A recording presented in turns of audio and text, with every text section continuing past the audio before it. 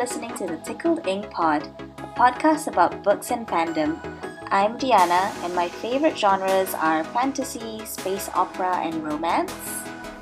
I'm Nabia, and I love high fantasy and Regency romance.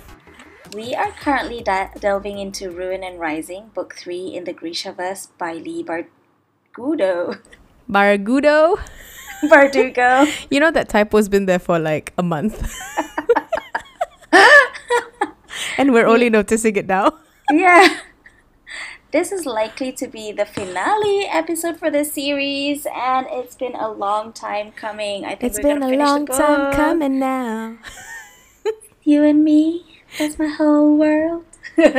So please grab your book, your drink, and come sit with us as we delve into the Shadowfold. And hopefully tear it down once and for all. Oh yeah, don't need that anymore.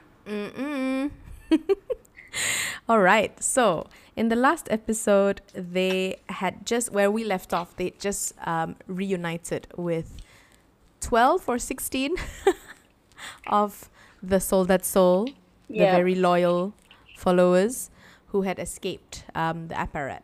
12 of them. A very abysmal amount. Exactly. And then they were also just totally like shaken from their journey across as well. And then they decided, okay, this is what we have. They did a bit of training with Alina's sort of light bending to try and hide people. That was a plan they had come up with. Yeah. They would go into the fold, meet the Darkling, and try and free the Grisha children, whom he had threatened to use as hostages in the fold if Alina didn't come to him and surrender to him. So they would meet him, but he would have no idea that they were in there. Ding, ding, ding. What can go wrong with this plan? Nothing at all. So gonna be peachy from here on. Yeah. Or maybe happily. Happily. Because in chapter 16, they kind of make their preparations and they find an abandoned apple farm to just hash it out.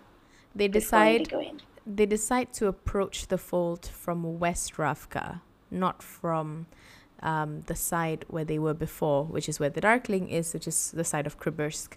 So then Alina and gang cross again through the fold. Like you said, they find an old abandoned apple farm in Novokribursk, which obviously the owners had left hastily when the fold had expanded in book 1. And it's called Tomikiana. Tomikiana. I don't know what it means. I'm sure it means something. And as they break into this abandoned apple farm, there's a lot of comments about how gauche it is. Yeah, it's like new money. Super tacky.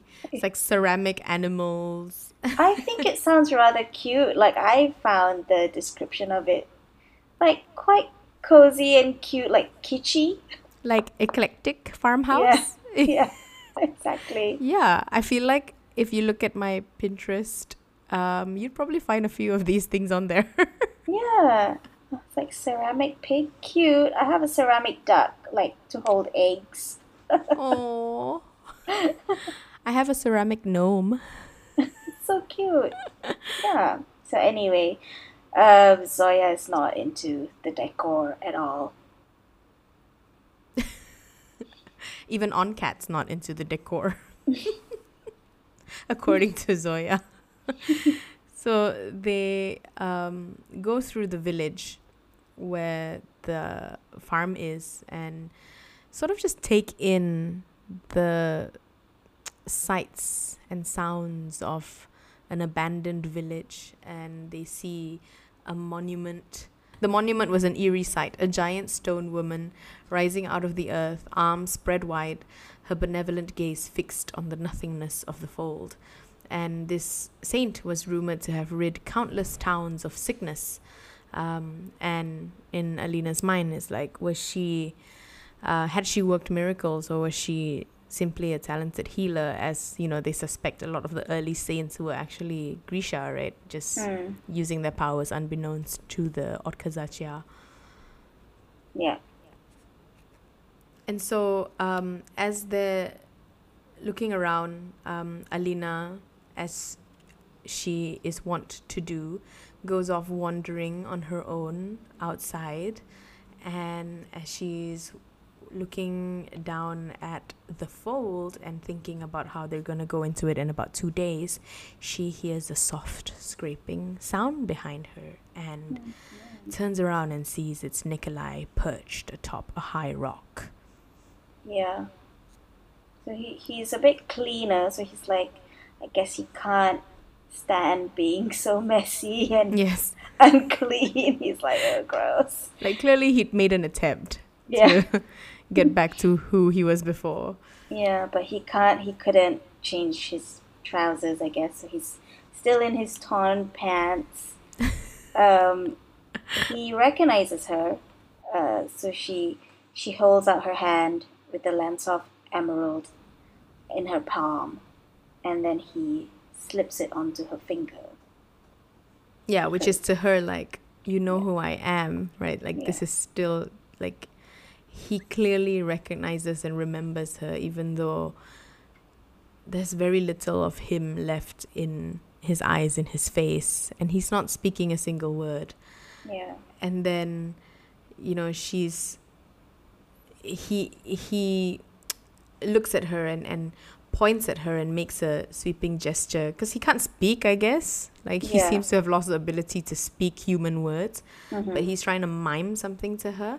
And it took Alina a while to realize that he was mimicking the way she gestures when she's summoning the light. And she's like, do you want me to call the light? And then he seized her hand as she pulled up some sunlight and slapped it against his chest and held it there as if he wants her to, like, burn the monster out of him. Yeah. And they try, and it sort of works. It sort of works for a bit. Like, the black cracks on his torso starts to recede. And she's like, it's working. And he's like waving her on, asking for more. But then as the black veins continue to fade and recoil, then suddenly Alina feels something pushing back. It's like the darkness within him was fighting her. And then he flinches and shoves her away from him. And then, you know, there's this whole thing where then he is upset. She stupidly goes and hugs him. And then obviously he can't resist the smell of human meat, the warmth of Alina.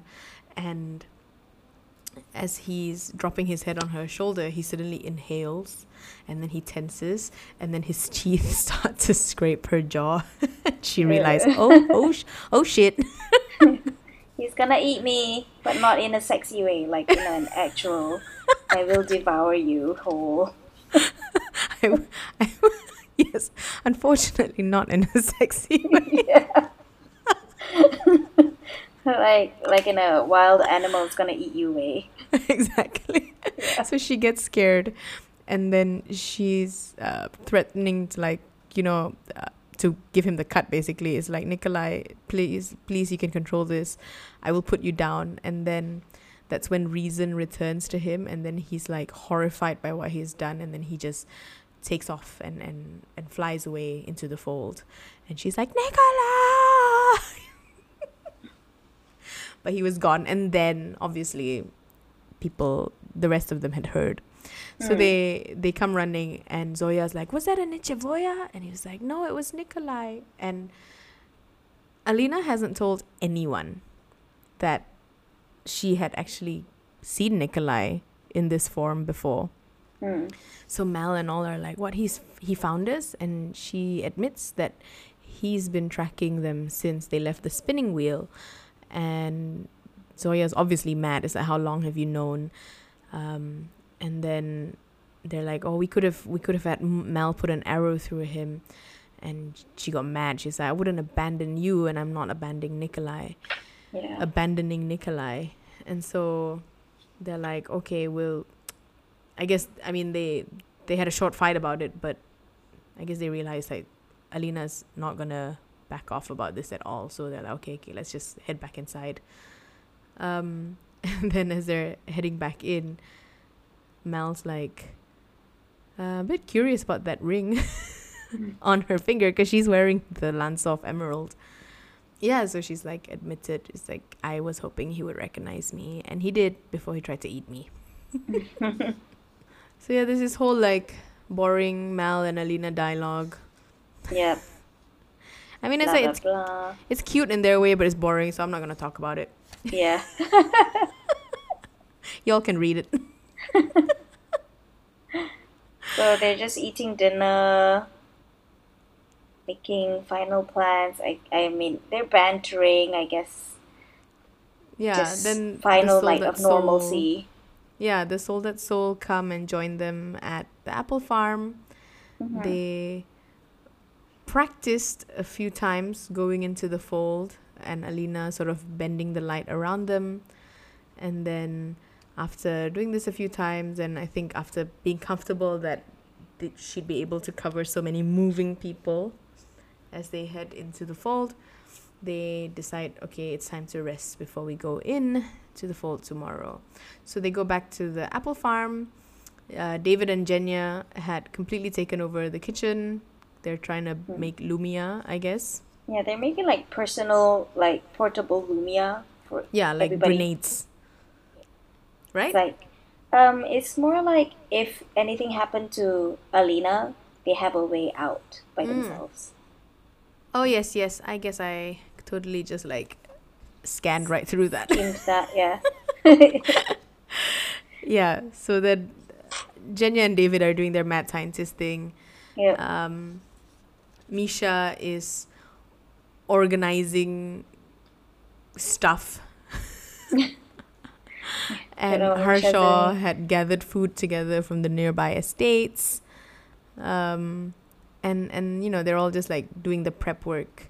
And then also Zoya is practicing her sort of walkie-talkie wind and air bending Yep. trick as well, that they would use to communicate when they're in the fold. I mean, this is a classic sort of like prepping for war scene where they show like almost a very domesticated scene where, you know, everyone's together, they're working together, and they're sort of almost saying goodbye, right? Yeah. There's a lot of banter amongst the group, like they're joking and stuff, but It's like cozy. I think it's, yeah, like their last night at having normalcy before their lives could be appended or ended. yeah, like they just have no idea how it's gonna end. Like they're just gonna go in, hope that they manage, their plan works, and that they defeat the Darkling, but there's also a very high likelihood that it all goes to pieces and they all die. Yeah. And nothing changes, right? So it's also in the way this scene is written. It's like it keeps going back and forth between the dialogue of the existing scene and what everyone is doing, and jumping into like Alina's internal thoughts about the plans and what's going to happen tomorrow. So I mean, it really is like, it shows like, okay, while they're all there sitting there and the author is taking us through the scene, ultimately the thought of the upcoming battle is not far from everyone's minds. It's like they're just going through the motions, but really they just want to get it over with and get through it, right? So the couples retire early, like Tamar and Nadia, and then she and Mal also goes off. Yes, she and Mal go off into and she pops her cherry. That's right. he goes into the fold.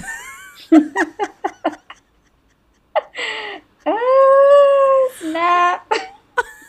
Or rather, we assume that's what happens, because don't forget, this is a young adult novel. And, So and it young fades adult to sex black. scenes just fade to black, and we never see what happens. Yeah. There's a lot It's of all pillow very talk. sweet. It's all very romanticized and idyllic. They're in this apple orchard. Yeah, like he takes her through the house, and then they're in a long, narrow conservatory. It's like glass walls and vaulted roof, and it's raining, and they're lying down under the apple trees in a cluster of white flowers. The petals are like, let me read this out. Their petals lay like a smattering of snow on the red tile floor and floated on the surface of the water. So yeah, I mean, like, it's meant to be like super romantic. Yes. There's like a pool. So anyway, that happens. Yeah, I mean, good for them, I guess. Good for them, yeah. And then I guess they talk about. Yeah, I think there was this really interesting conversation they had about how, because Mal asks, do you ever wonder what it might have been like if the Grisha examiners had discovered your power back at Karamzin? And they were like, and Alina's like, sometimes. And Mal says, Ravka would be different. And she says, maybe not, because ultimately my power was useless before we found the stag. And without you, we might never have located any of Morozova's amplifiers. But I like that here they have this like sort of like conversation about fated mates and soulmates, right? Like how even in alternate scenarios, they both believe that they would have found each other. Even though they would be totally different people. Like Alina would just be another spoiled Grisha princess. Yeah. And Mal would have not had that one soft thing in his life growing up. Who knows if he even would be at Karamzin, right? Because he was drawn to Karamzin because of Alina. Like, they assume he definitely would have just been in the army. Yeah. And then they had this like cute alternate universe scenario playing out, and they're like, Oh, it's like the one where, yes, she's he like, would have been the one to track the stag anyway. 'Cause yes, that's his power. yes, it's like the Darkling would have sought Morozova's amplifiers fruitlessly, hopelessly, until one day a tracker, a no one, an Otkazatsia orphan traveled into the ice of Sibea. And she's like, this nobody, this nothing, this pathetic orphan. And he's like, I get it. He's like, he would be the first one to spot the stag after centuries of searching. So, of course, the Darkling and I would have to travel to Sibea in his great black coach. And when we arrived at Shernast, your unit would be led into our exalted presence. And he's like, are we allowed to walk, or do we wriggle on our bellies like the lowly worms we are? She goes, you walk, but you do it with a lot of deference. I mean, I think it's cute. And then she's like, and then he says, it wouldn't matter. I still wouldn't be able to stop looking at you. And she laughs. She's like, no, you'd be making eyes at Zoya. It's like, Zoya's there? Isn't she always? Zoya's gonna be there. Yeah, of course. They'd be best friends, probably. And then I guess this is where the sexy scene begins. Oh, in a really awkward way. Like, this was not sexy to me in any way. She was like, did you ever notice me at Karamzin? And Mal was silent for the longest time. And when she looks at him, he's looking at the glass ceiling and he was red as a beet. It's very cute. It's like, I'm sorry, it's crush gross. type of thing. It's gross. He's like, as a matter of fact, I had some very ... distracting thoughts about you. I mean, so did she. So it's like, Yeah, but he's basically admitting to like jerking off to her throughout his teen years. That's disgusting. I don't want to hear that. I did not think of it that way. Come on. The ... tells you everything you need to know. You're right. The ... should have tipped me off. So then, yeah. So that's the start of it. Then the air gets thick and heavy, and they kiss and they make out, and the chapter ends. Yep. And yeah, that's it. I'm like, I forget this is YA. Give me my raunchy Regency romance. Okay, we're gonna read those next, okay? At least one in between, please. Yeah, let's do an interstitial, but it's gonna be rated 18 and above. Yes, it has to be. Oh my god, I know the perfect thing that we can do in between. I haven't read it yet, but my cousins have been begging me to read it. And I think it's like out there enough that it would be fun for us to do an interstitial on. Okay, I'm Let gonna me say, tell you the genre. uh-huh. It's alien smut. Oh my god, okay, I know this alien smut book. Oh my god, have you read it? I haven't, but everybody talks about it and it's so highly rated. It's so random. Ruby Dixon, right? I'm like, are you serious? Yeah, that's the one. Like, they're like blue people. I think Wait, let me check. they get like enslaved and stuff. Let me check her message to me. I think it's Ruby Dixon's. What was it called? Alien something. Yeah, it's like Sunday Alien Recommendation.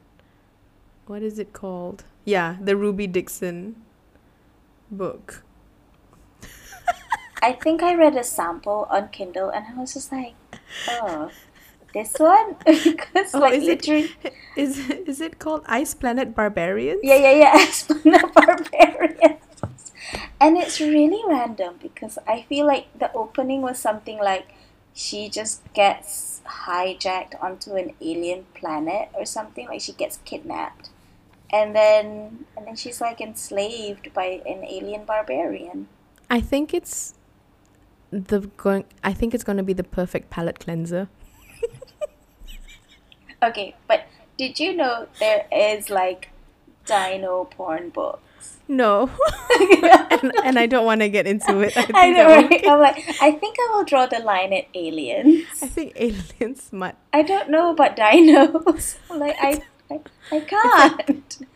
They're overgrown chicha. I hope it's dinos and dinos. Like, No. not bestiality shit. I think it's like, yeah, I think it's bestial. It's like dino on dino. No. Okay, no, I can't do bestiality. I'm sorry. Yeah, exactly. I can do werewolves. Like, that's the extent that I will go. But only because they're like humans who can turn into animal form. Yeah, they're humans who turn into animal form and growl. Like, I can deal with that. I don't think they're dino shifters. They're like actual dinosaurs. Nah, I'm gonna pass. Yeah, me too. But yes, let's do Ice Planet Barbarians. I feel like I have the first book.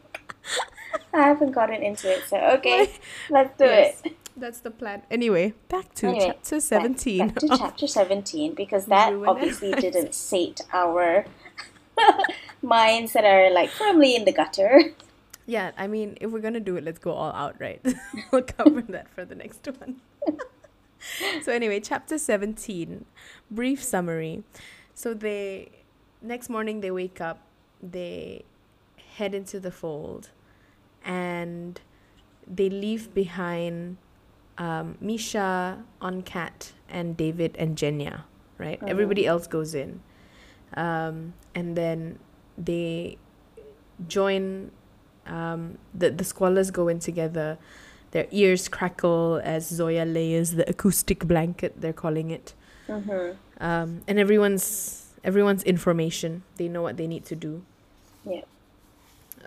They go in, and as they're walking, they move. They keep moving, and Alina's like testing it out because it's so quiet. Like how they describe entering the fold is like going into a weighted blanket where you've lost all your senses. You can't hear anything. It's like impenetrable, like a deep silence. Sensory deprivation tank. Exactly, which sounds amazing. Like as overstimulated mother. Like Exactly. It's I like, give would, me 15 minutes of that. yeah, 15 minutes every night before bedtime would be wonderful. In the fold, In the book.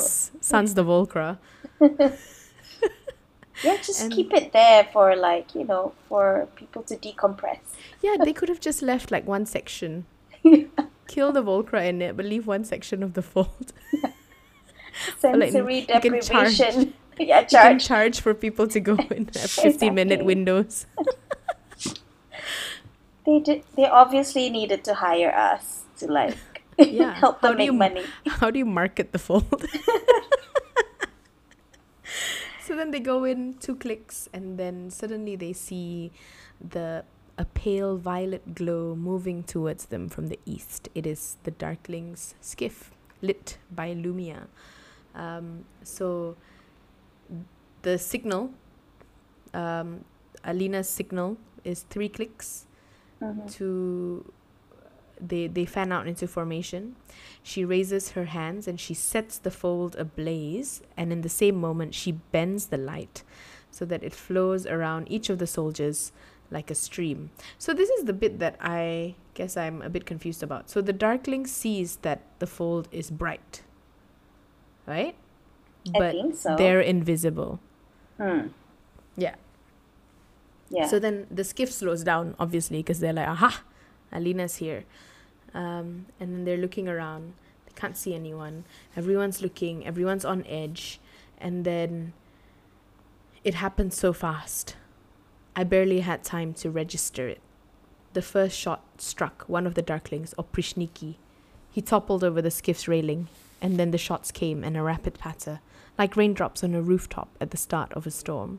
Grisha and Oprishniki slumped and fell against one another as confusion broke out aboard the glass skiff. They see more bodies fall, and then suddenly someone on the skiff is like, return fire! And then the Nichevoya starts turning, searching for their targets. The flints were struck, and the Inferni who are on the skiff sends flames through the air because they can't see anyone. But the beauty of it is that they have Harshaw, who's also invisible among them, and he turns the fire back on the Inferni who are on the skiff, and then everyone's just screaming. And then suddenly it's just silence, broken only by moaning and shouted orders from the glass skiffs. And this is when the Squalors sort of, they come up with a plan. The Squalors send a wave of sand crashing through the air, and then the people on the skiff are like trying to respond, trying to figure out what the hell is going on. They're just like being attacked by sand and fire and guns, but can't see anyone. And then the twins and Alina get onto the skiff trying to save the children, and they're like, where are they?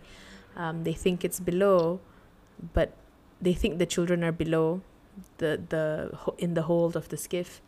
They pick their way across, and then somehow Alina, because as they're going, they also hear sounds. Everybody on board of the skiff is like scared, and they're like Malini, which is ghosts. The Darkling obviously is like peasants. He's completely unfazed. He's just looking out. He clearly knows that Alina is invisible and is somewhere. He's just trying to figure out his plan, right? And then then she gets shot. She gets shot like accidentally, right? I think so. Like they were just shooting blind. Like the Darklings people were just shooting blind, and she got shot in her shoulder. Yeah. And then she sort of loses control. Like the light falters. She tries to regain control. Yes, and then like everyone starts flickering into sight. They can see Tolia, they can see Zoya, Tamar, etc. And then the Nichevoya take the opportunity to sort of like grab at where they had seen people. And then she's sprawled out on the deck, and so the Nichevoya, one of the Nichevoya gets a hold of her, and then Nikolai comes. Yes. And like Nikolai dives into the fray. Yeah. So he grabs the Nichevoya that's holding Tamar and like flies upward and hurls them into the blackness beyond. And then the shadow soldiers don't reappear. I don't know how Nikolai manages to kill them. He's got away. And in Alina's mind, she can almost hear Nikolai laughing. It's like, well, if I'm going to be a monster, I might as well be king of the monsters. And then as she's thinking this, suddenly her arm is slammed onto the deck and the Darkling is looming over her, his boot pressing on her wrist. And he's like, there you are. Hello, Alina. And then the light collapses, darkness crowds in. And they're only lit by the violet flame of the Lumia in the skiff. And she's like, where are the students? And he says, they aren't here. They're safe and sound back in Kribursk, probably having their lunch. It's like, did you really believe I would endanger Grisha children when we've lost so many? And this, I mean, we were talking about this before, but like, we knew this was coming. Yeah, I mean, this is the same thing that Voldemort and Harry pulled on each other, right? With the Legilimens and yeah, they were just like playing tricks on each other because they're like, okay, playing mind tricks. I'm going to draw her out. I'm going to draw her out by putting the children's lives in danger. Yeah. Or letting her believe that I will, because she clearly believes that I'm the villain. So I'll just play to it lah. Like I will play to what she believes me to be in all ways. But she forgot that at the end of the day, the Darkling has always been driven by one single purpose, which is to make Ravka safe for Grisha. Like, yes, his methods have been dubious, but he would not harm Grisha children who are completely innocent and can still be trained to do his bidding. And he's still, and his main motivation right now, his main goal is to draw Alina out. Yes. Like, by hook or by crook, he's like, I want you to be my Dark Queen. Yeah, I want to use your power. I want to access your power. And he's like, where is the boy? I have my summoner. I want my tracker too. So he still has no idea that Mal is the Firebird. I mean, only their small crew knows about it. So there's no way that he would know about it. He's like, I know what you're trying to do. Like, you want to martyr yourself, but I'm not going to allow it. And then he, as he's trying to draw Mal out by putting her in danger, she has an idea. Again, with this tether between them, it's like, how do I use what I have available to me to weaken him right now? And she uses whatever little energy she has left in her to make herself invisible with her light bending tricks, and then accesses the tether between her and the Darkling so that it seems as if she's standing in front of him. Right? So it's like a hallucination, if you will. Yeah. An illusion. An illusion. And then he's shocked. Like, he, in the fray of what's going on, I guess he doesn't put two and two together fast enough. And probably also underestimates Alina a little bit, right? It's like he's always underestimated her. To be fair, she deserves to be underestimated because she's been pretty silly up to this point. I mean, she's a newbie, but she learns quick. She learns quick enough. So she's like, oh, you tricked me. Yeah, you tricked me, I'm going to trick you. So like, she presents the illusion everything she of does, herself. Yeah, like all her big moments so far have all been like total improvisations. or like mirroring what the Darkling did. Exactly. So then she appears before him and he's surprised.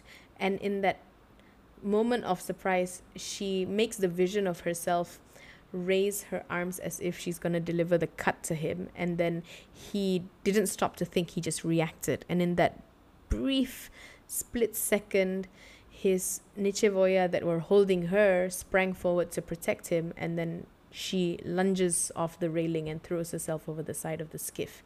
And the Darkling obviously realizes what she'd done and trying to catch her, and she runs and then is caught by Mal. Yeah. Mal's like, Alina, this is the moment. And she's like, no, it isn't over yet. And he's like, don't let it all be for nothing, Alina. Save them. Don't let me live knowing I might have stopped this. And then he's like, end this. This once, let me carry you. And then he's holding a dagger or a knife in his hand. He forces her fingers around the knife and shoves it. So he's like guiding her fingers, and she has this moment. Yeah, she has this moment here. She's like, I would never know if it was greed or selflessness that moved my hand. Yeah. And together they kill Mal. Kill him. Yeah. Shove the knife into his chest. And then she cries, she regrets it instantly, and then the power floods through her, feels like she's being consumed from the inside. She says, I was a living star, I was combustion, I was a new sun born to shatter air and eat the earth. I am ruination. I mean, that's all epic.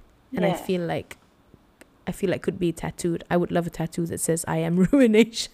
Yeah. And it all ends so suddenly, and then the power was gone. Exactly. She feels empty. She throws up her hands to call the light, and she can't. Nothing happens. Darkness is surrounding all of them. They can hear the Volcra sort of circling and coming down on them.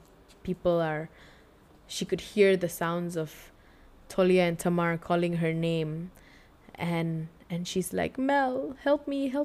And she's like, someone help. Tolia and Tamar and Zoya all running towards her, and she's like, bring him back. 'Cause she's like, what happened, right? What is this sick twist in the story? It's like, I claim the Firebird's power, and then I lose all my power, and I lose the love of my life. Like, is this the price? Yeah. And then Bagra's voice comes to her. It's like, you may not be able to survive the sacrifice that Mazost requires. And dun, dun, like, dun. Dun, dun, dun. It's, like, you don't know what happens when you do Mazost. Like, the outcome is never what you predict it would be. Yeah. And because so few have dabbled in Merzost, I guess there's no real, like, history of possible outcomes as well, right? Yeah, like no track record. Yeah, like you have the extremely tragic story of what had happened with Ilya Morozova and the daughter, but that's about it. That's like the only, and of course the Darkling and the Nichevoya and the Fold, but that's like the extent of what we know of Merzost uses. And then as she's trying to get Mal to come back, Tolia's trying to restore him. Suddenly she sees a light in the distance, a gleaming blade piercing the dark, and before she could make sense of it, another appeared, and another, and another, and another.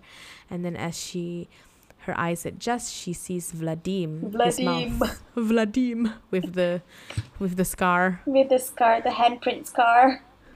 Where was it again? On his shoulder? I think on his chest. On his chest, right? For some reason in my head, he has a handprint scar on his face. I don't know. Like in my head, it's like on his chest. I think it's on his chest. I just put it on his face for comic relief. So Vladim gets the sun summoning powers. Yeah, his mouth is open in shock and confusion, and light is pouring from his palms. And then as she looks around the fold, one by one, like stars appearing in a twilight sky, Soldat Sol and Oprishniki, weapons forgotten, faces baffled, awed, terrified, they're all bathed in light. And then she has the realization. It's like, Morozova was a strange man, the Darkling's words. He was a bit like you, drawn to the ordinary and the weak. He'd had an Otkazatchia wife. he'd nearly lost an Otkazatshia child. And now Alina understands what he had done, that this was actually the gift of combining the three amplifiers. Power multiplied 1,000 times, but not in one person, in Otkazatshia, in the very common Otkazatshia that Morozova had loved. Yeah. So she has no idea how far it had reached, like how many people had inherited her power. But as the arcs and cascades of light blossoms around her, she realizes that where the beams met and crossed, the darkness of the fold burned away. And of course, the Sun Soldat, the Soldat Soul and Oprishniki realize it as well, and they're tearing the fold down in bits and pieces, right? And as they're seeing it come down around them, suddenly Alina hears the voice of the Darkling standing behind them. He's like stunned. He's like, how? This can't be. Not without the Firebird. And then he realizes as he sees Mal dead, blood on Alina's hands, that he was the Firebird. And he's like, what power is this? He stares, and then Alina uses the last bit of power that she has, which was the shadow power that she had somehow stolen from the Darkling, cloaks the knife that she had used to kill Mal and uses it to stab the Darkling. And he was like, before this he was like, no, you were meant to be like me, you're nothing now. Yeah. You're nothing, you're common peasant. And he's like, he realizes that he's alone and will forever be alone, and that's when she kills him. And as he's dying, he's like this. Yeah. He's like, this is how I die? With a dagger to my heart. Like, what? It's like the most, common way of dying. Yeah, it's like such an Oskazatshia way to die. Yeah. It's not how a powerful Grisha dies. It's not rock and roll at all. I was supposed to have the most metal of deaths. So he's like, well, there's this moment between the two of them, and then he's like, Alina. Yeah, because she can't help herself. As she's kneeling beside him, he's like, Alina. And she cries. She cries. And he's like, someone to mourn me. He's the only person to mourn him. Yeah, he cups her cheek. He's like, someone to mourn me. And then he goes, no grave. Let me do it like how he's supposed to be gasping. Okay. No grave for them to desecrate. Oh, right, I said. The tears came harder. There will be nothing left. He's like, once more, speak my name once more. Alexander. I don't know why I'm doing his voice like Voldemort. Harry Potter. Harry Potter. Yeah. So as he dies, she looks up. The Nichevoya blows apart, scattering like ashes in the wind. She hears a wrenching cry and looks up to see Nikolai's wings dissolve, the darkness spilling from him as he plummets to the grey sand. Zoya runs to him, slowing his fall with an updraft. And then she too slumps in between the bodies of Mal and the Darkling, the last of Morozova's line, both of them. And then, she'd also lost, I think when she lost her power, the antlers and the fetter around her wrist had fallen off as well. Yeah.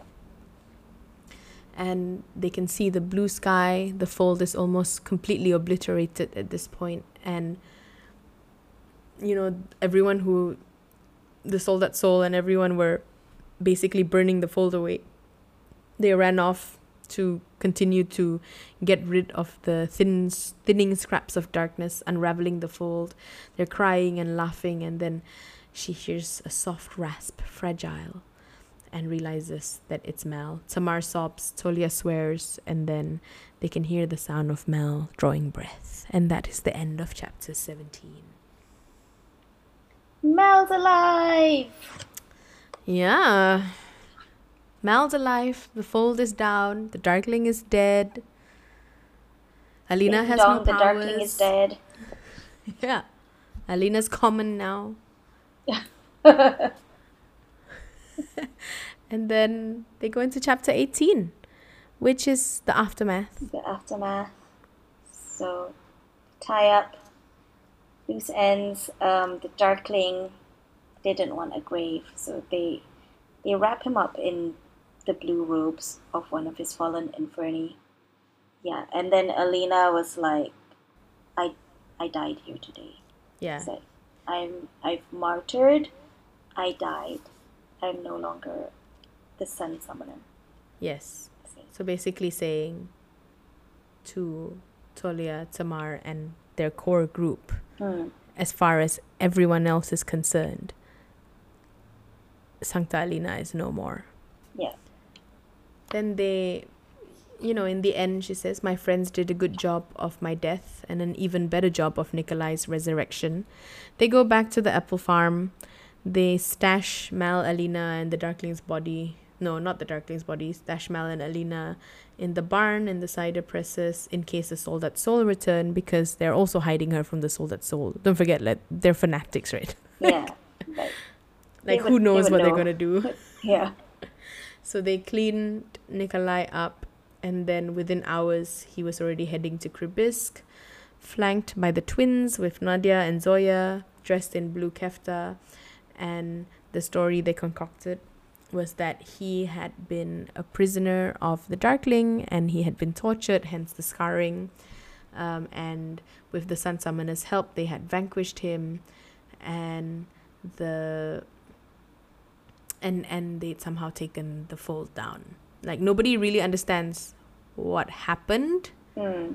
It seems that the reach of the power had gone all the way to Kribisk, right? So even people who were outside the fold had suddenly broken out in light, and it had shocked people on the other side of the fold as well. And between them all, they began to just tear the total of the fold down. There was still some dark wisps hanging in the air, trailing over the ground like lost creatures separated from the herd.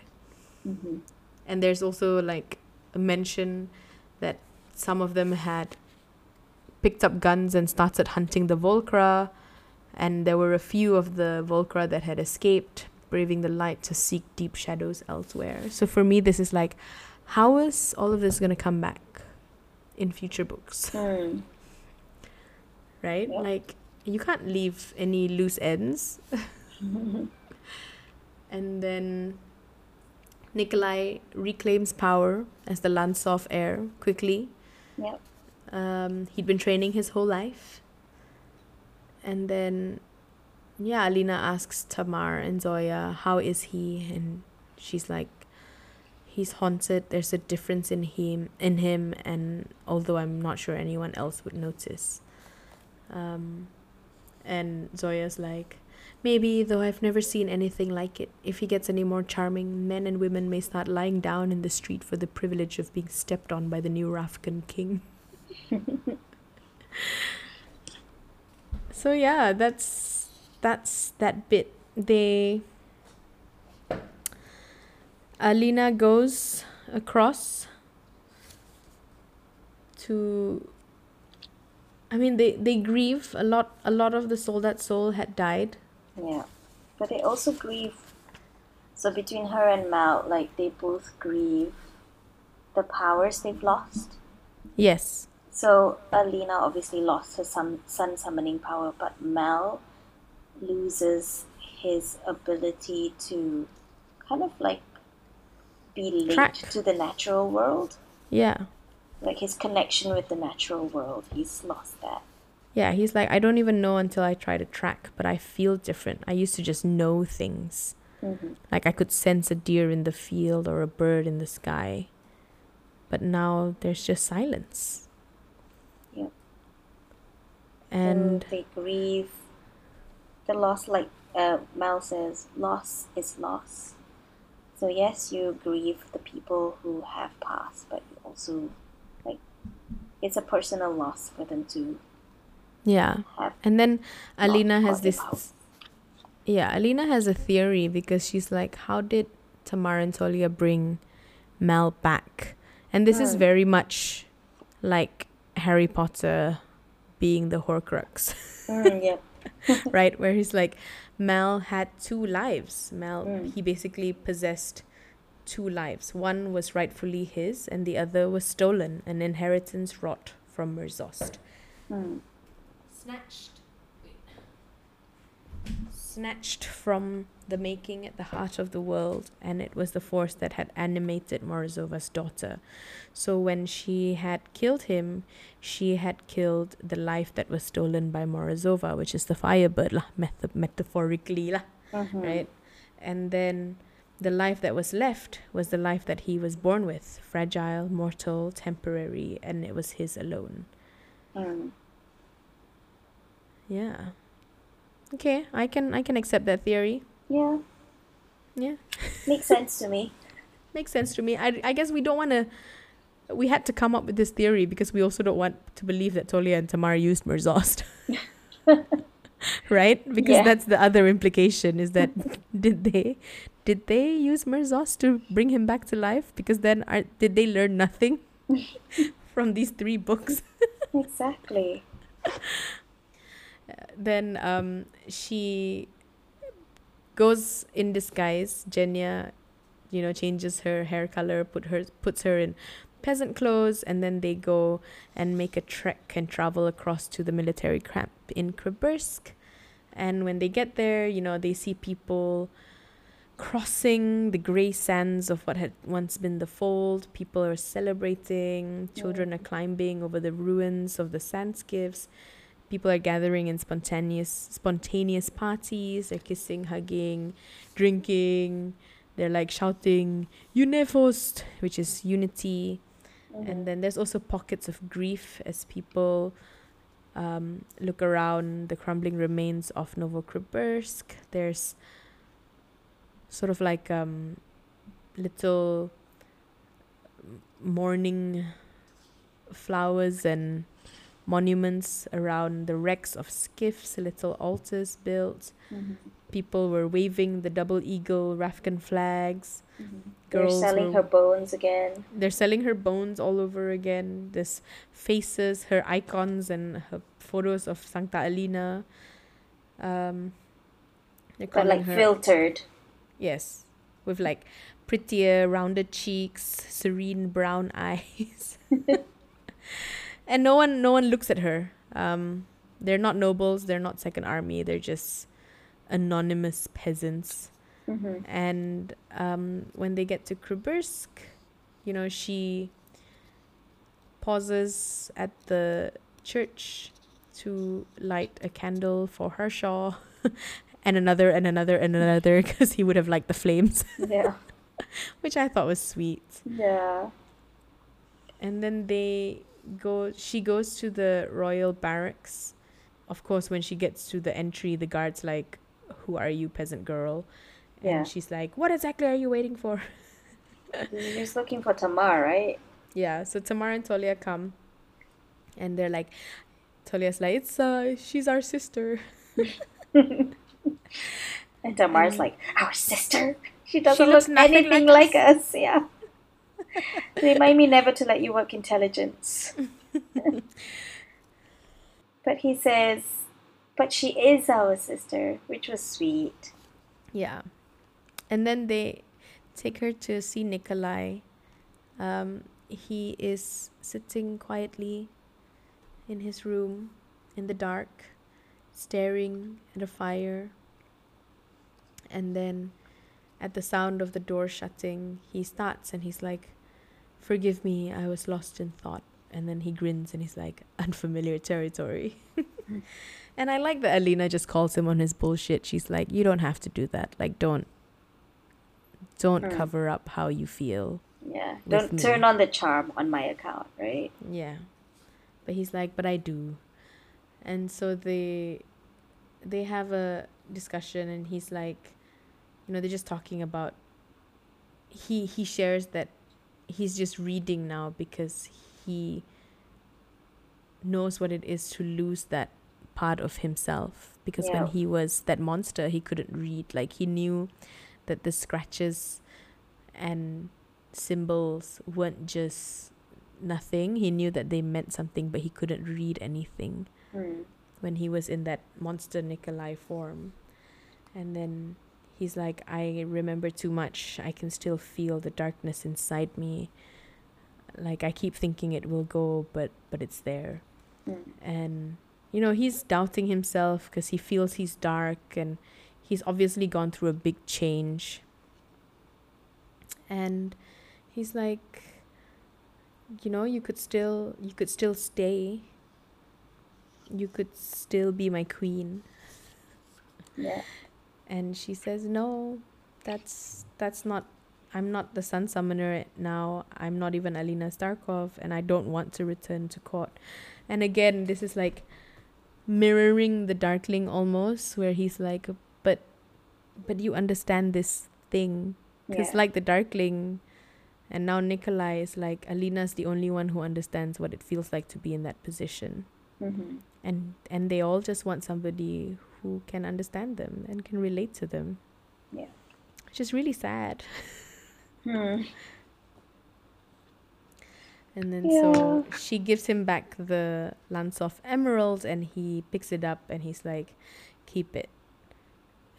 Like, please keep it. I owe you. Ravka owes you this and more. Like, sell it or whatever you want to do. Do good works. Commission an opera house, or just take it out and gaze at it lovingly when you think of the handsome prince you might have made your own. And that's how they part, right? And he's like, we were friends, weren't we? And she's like, don't be an ass, Nikolai. We are friends. Yeah. And then she says, we're going to settle some things about the Second Army. So basically what she means here, and she talks about it later, is like, she wants the Second Army to be led jointly by Genya, Zoya, and David. Each ahead of their own practices, but it will no longer be in the power of one person who can be corrupted, right? So there'll be 3 of them, and then she hopes that with each of them leading, that they won't be seduced by power or status or knowledge, and that they'll balance each other out. Yeah. Then it ends with the funeral. She goes back to the crowd to go for the funeral of basically her own funeral and the Darkling's funeral, and they see on top of a pyre, it's Alina, who is basically revealed to be Ruby, and Genya had tailored her to look like Alina. And she's like, I didn't want to use her this way, but Tolia had convinced her. She's like, she believed, and even if you don't, then let this be her final act of faith. And next to her on the pyre was the Darkling in his black kefta. And some people were like, the Darkling has no business sharing the pyre with a saint, right? Yeah. But she feels it's the perfect ending. Yeah, it's closure. Like, people need to see the Darkling burn and die. Yeah.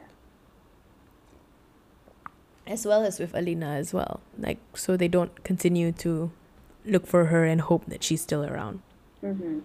Then set the pyre ablaze, and everyone's crying out, Sancta, Sancta Alina. And then she whispers, Alexander. Because she's the only one who can say his name.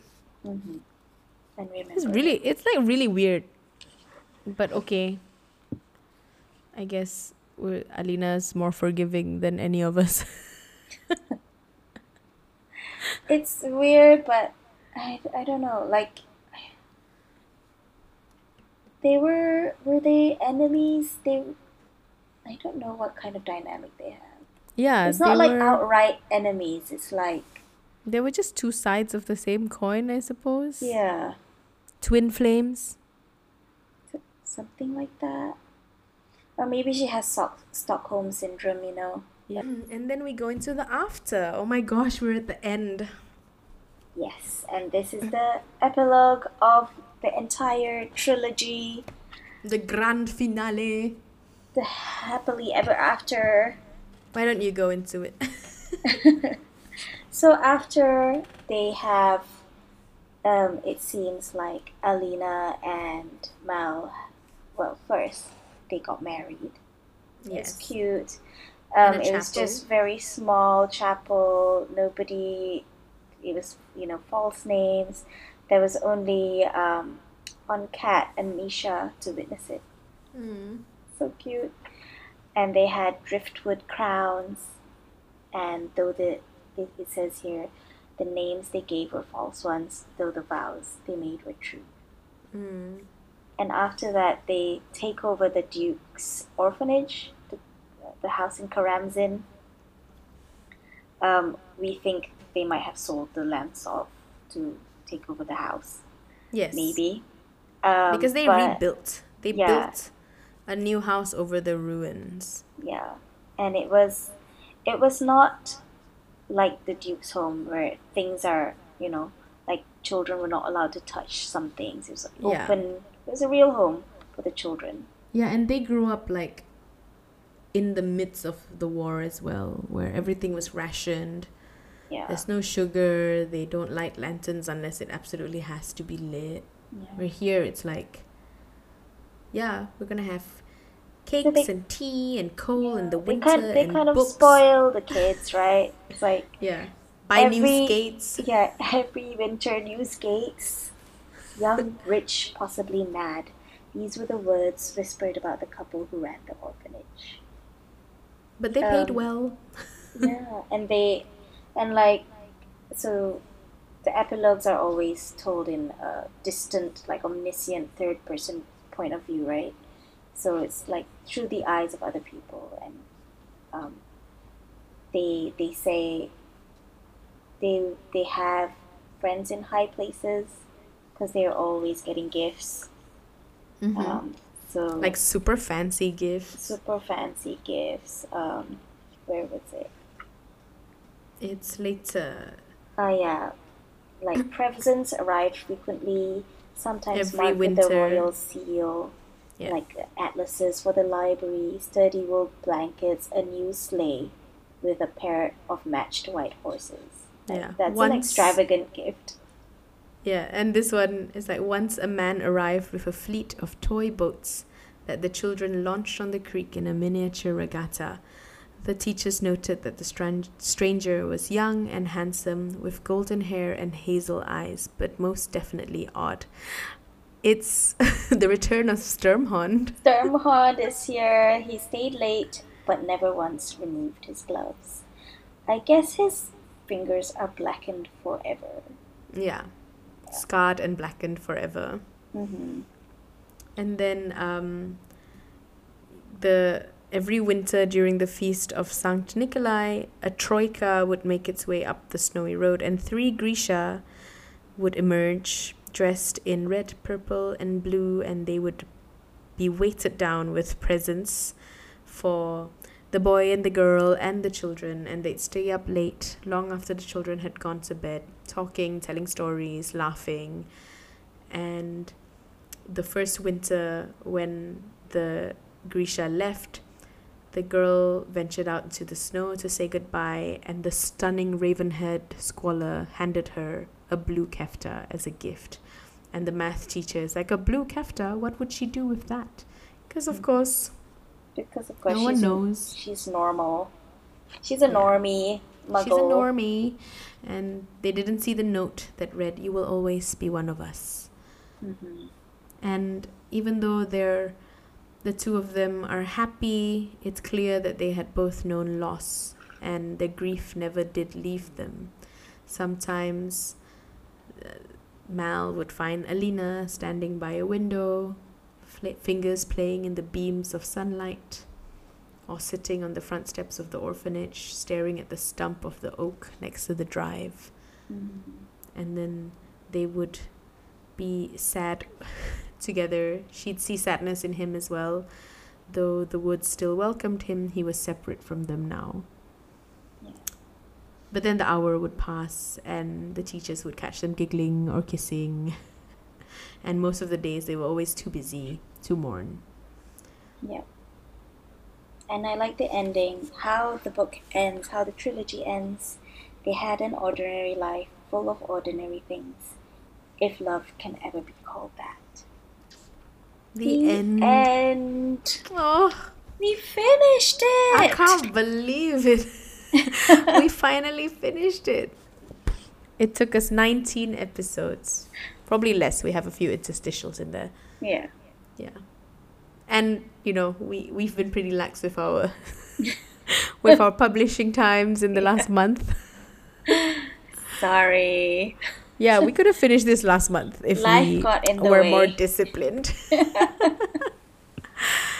But yeah, I'm so happy that we finished it, and I am really glad that we reread the books actually, because I like we keep saying, right, I really forgot everything that had happened. Yeah. And I mean it's so beautiful. I can't gather my thoughts right now. Do you have any? I guess just very quickly, I mean, out of the three, which one would you say was your favorite? Ooh, tough. I don't know. Maybe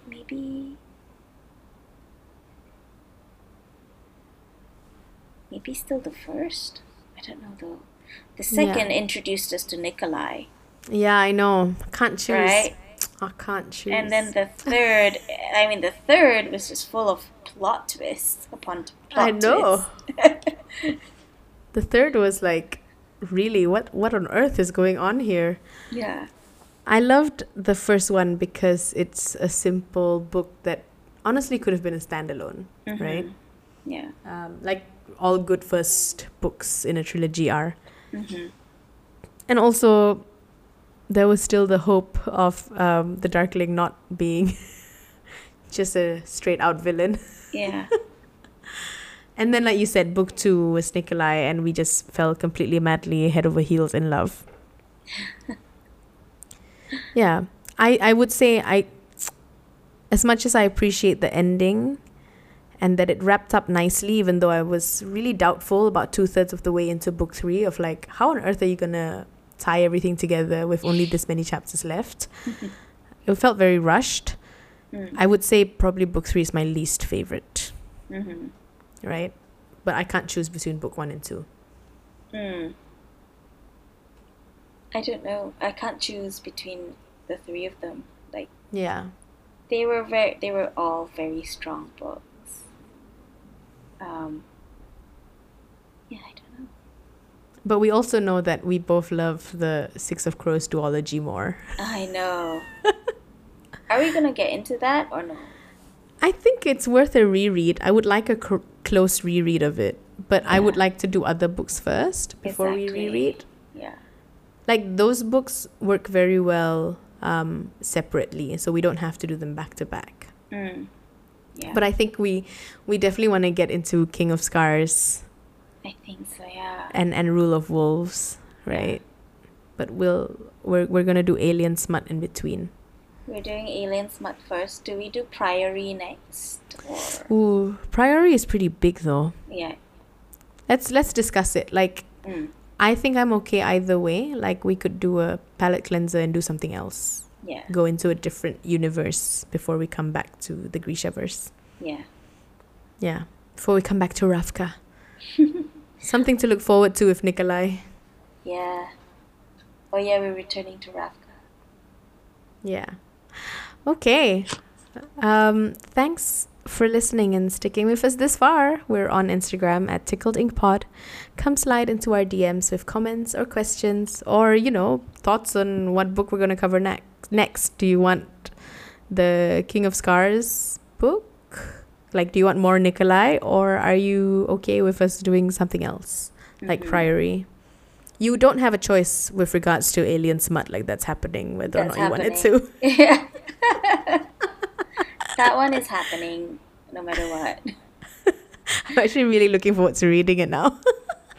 I don't know what to expect. I'm like, I don't know if I'm on board with it. I don't know. We'll see. Everybody says it's good though. So yeah, we'll do the first book, and we'll do it in one episode. We'll take it as an interstitial. We won't burden you with the details. Or do we want to? I don't know. We'll see. If you enjoyed our podcast, please do follow us on Spotify or Apple Podcasts, rate the show, and share with your friends who are similarly into fantasy YA novels, the grief shoppers, or I guess smutty alien sex. That's next. Coming up next. You never know, it might unlock something for so many people. I know. I think it did for a lot of people. It's basically the gateway to the dino porn. We'll see. I don't know what's gonna happen to us, Nabs. This might be the point where it all changes. I know, right? The beginning of the end. Bye. Bye.